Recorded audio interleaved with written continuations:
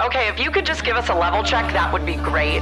Matthew Hamilton, curling extraordinaire. As the super shy guy that I am, that was really hard, but I really feel like I'm coming out of myself. You're horrible at interviews, yeah. I'm Elizabeth Beisel, two-time Olympic medalist, and I am jumping the press rope to take you inside the athletes' villages, some of the most interesting and exclusive places at the 2022 Beijing Winter Olympic Games.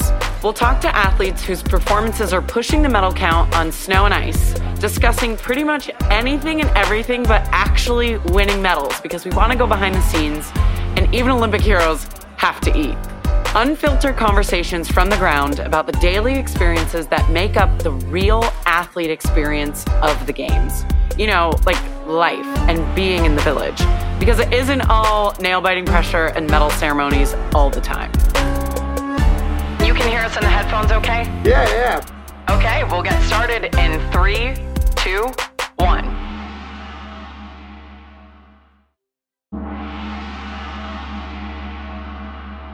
Matthew? Can I call you Matt? Yeah, both are good. Right, nickname basis now, though. This is very chill podcast life. Thank you so much for joining us on In the Village and giving us your time. We know that you have a lot of things on your plate right now, so we appreciate that.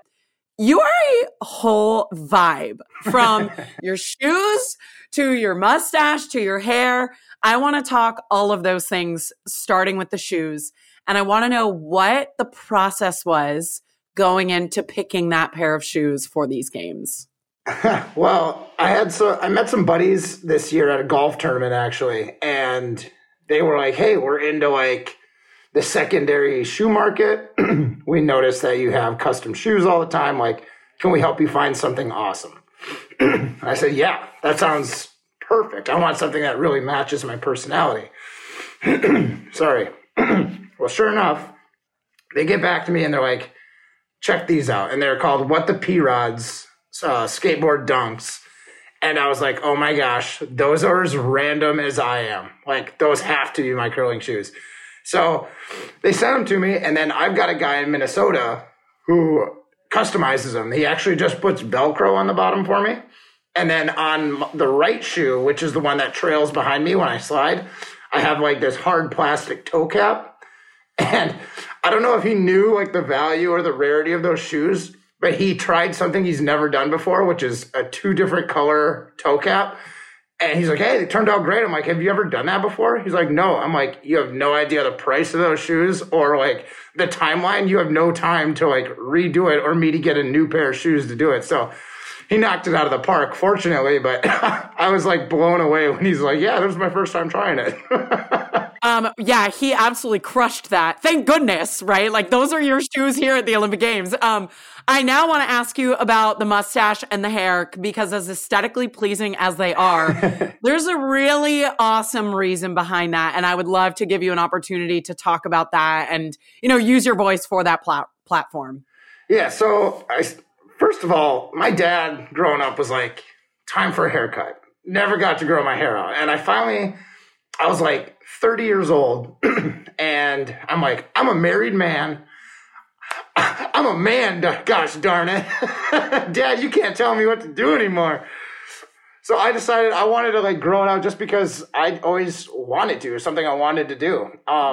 And after the last Olympics, this charity, Stash Strong, which is a brain cancer research foundation, they reached out. They're like, hey, man, you've got the mustache. You've clearly got a vibe and a knack for being personable.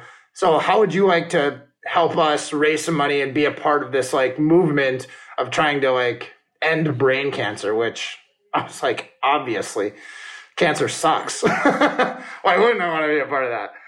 So we decided, actually last year I was thinking about cutting it and donating it. And he's like, you know what? I think if you can grit it out for another year with the long hair, and for me, it wasn't even a task. I was like, yeah, I'm sold already.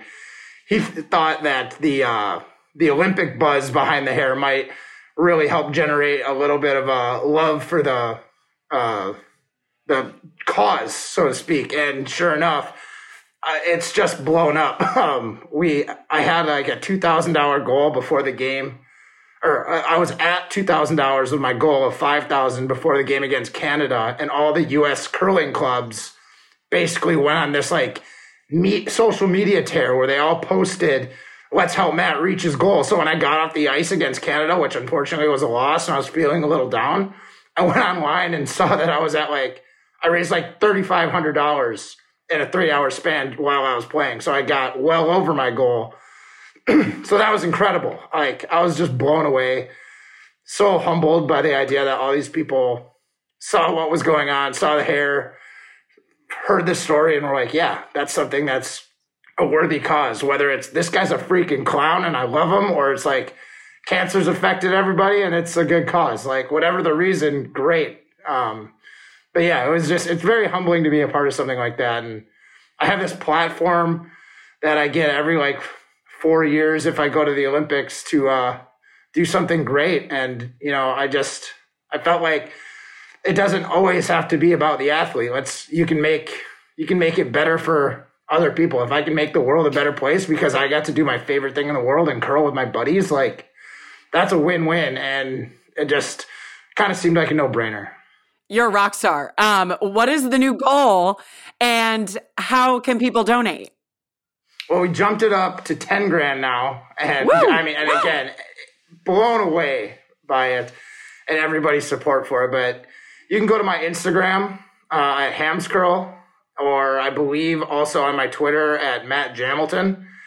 And you can find a link in my bio to Stastrong/Hamilton and donate there. And again, if you're just going to follow along and promote it, great. Or if you want to be a part of something bigger and donate, that'd be awesome too. I also made some merch that says Stash Strong on it, and it's called my Signature Series, where I got my autograph on the shirts, and 25% of the cost of those items will also go towards that. So if you want to have a little bit of merch to go along with it, that would be another route that you could donate and still, kind of get something tangible from it. Yeah, I'll be getting my hands on some merch, and we'll be donating along with hopefully everybody who is listening to this podcast right now. Go there. That merch site would be on Team Schuster. That's Lawler Printing or something. But yeah, it's pretty awesome. Heck yeah. So switching gears, you have a sibling on the team, Becca. Who is the favorite sibling in the family? I have to know. Is it you or Becca? That's the easiest question I've ever had to answer. It is Becca. Bar none. All of my successes. But why? Look at her. She's prettier than I am. She's nicer than me. She's just an awesome person. I'm just lucky to be her brother, to be honest. So, it always sucks to be second place, but especially in your own house. But Becca's someone definitely worthy of being the favorite sibling. So, as much as it pains me to say it, and Becca wins. That's okay. That's fine. I have a brother too, and he's the favorite, so I can kind of relate to you. When you two got into curling, was there one of you that was kind of drawn to it and the other one followed? Were you both equally into it? Kind of how did that happen? So I got into it first. My dad tried to get me into it, and I watched him in a league game where his team got absolutely pumped by the opponents. And he's like, so what, Matt, what do you think? I'm like, Dad, curling is lame. Yeah, real talk. And then about 5 months later, I had a buddy who was my age, was like, hey, Matt, you want to try curling? And being the angsty teenager who thinks whatever dad's doing is lame, I told my buddy, I was like, yeah, dude, that sounds super cool. I would love to try curling. So I think after one of my tournaments that year, it was my freshman year of high school, I was out practicing after the tournament with my coach, and he saw Becca was always intrigued by it. She came down, but she literally used to ask, I was like, hey, Becca, you want to throw stones? She's like, is there going to be any other people there? I'm like, yeah, probably. It's a curling club. She's like, well, then I don't really want to go practice. I'll come watch. So first of all, it's awesome. Sorry. First of all, it's awesome she got over that fear of playing in front of people, because right now she's in front of millions.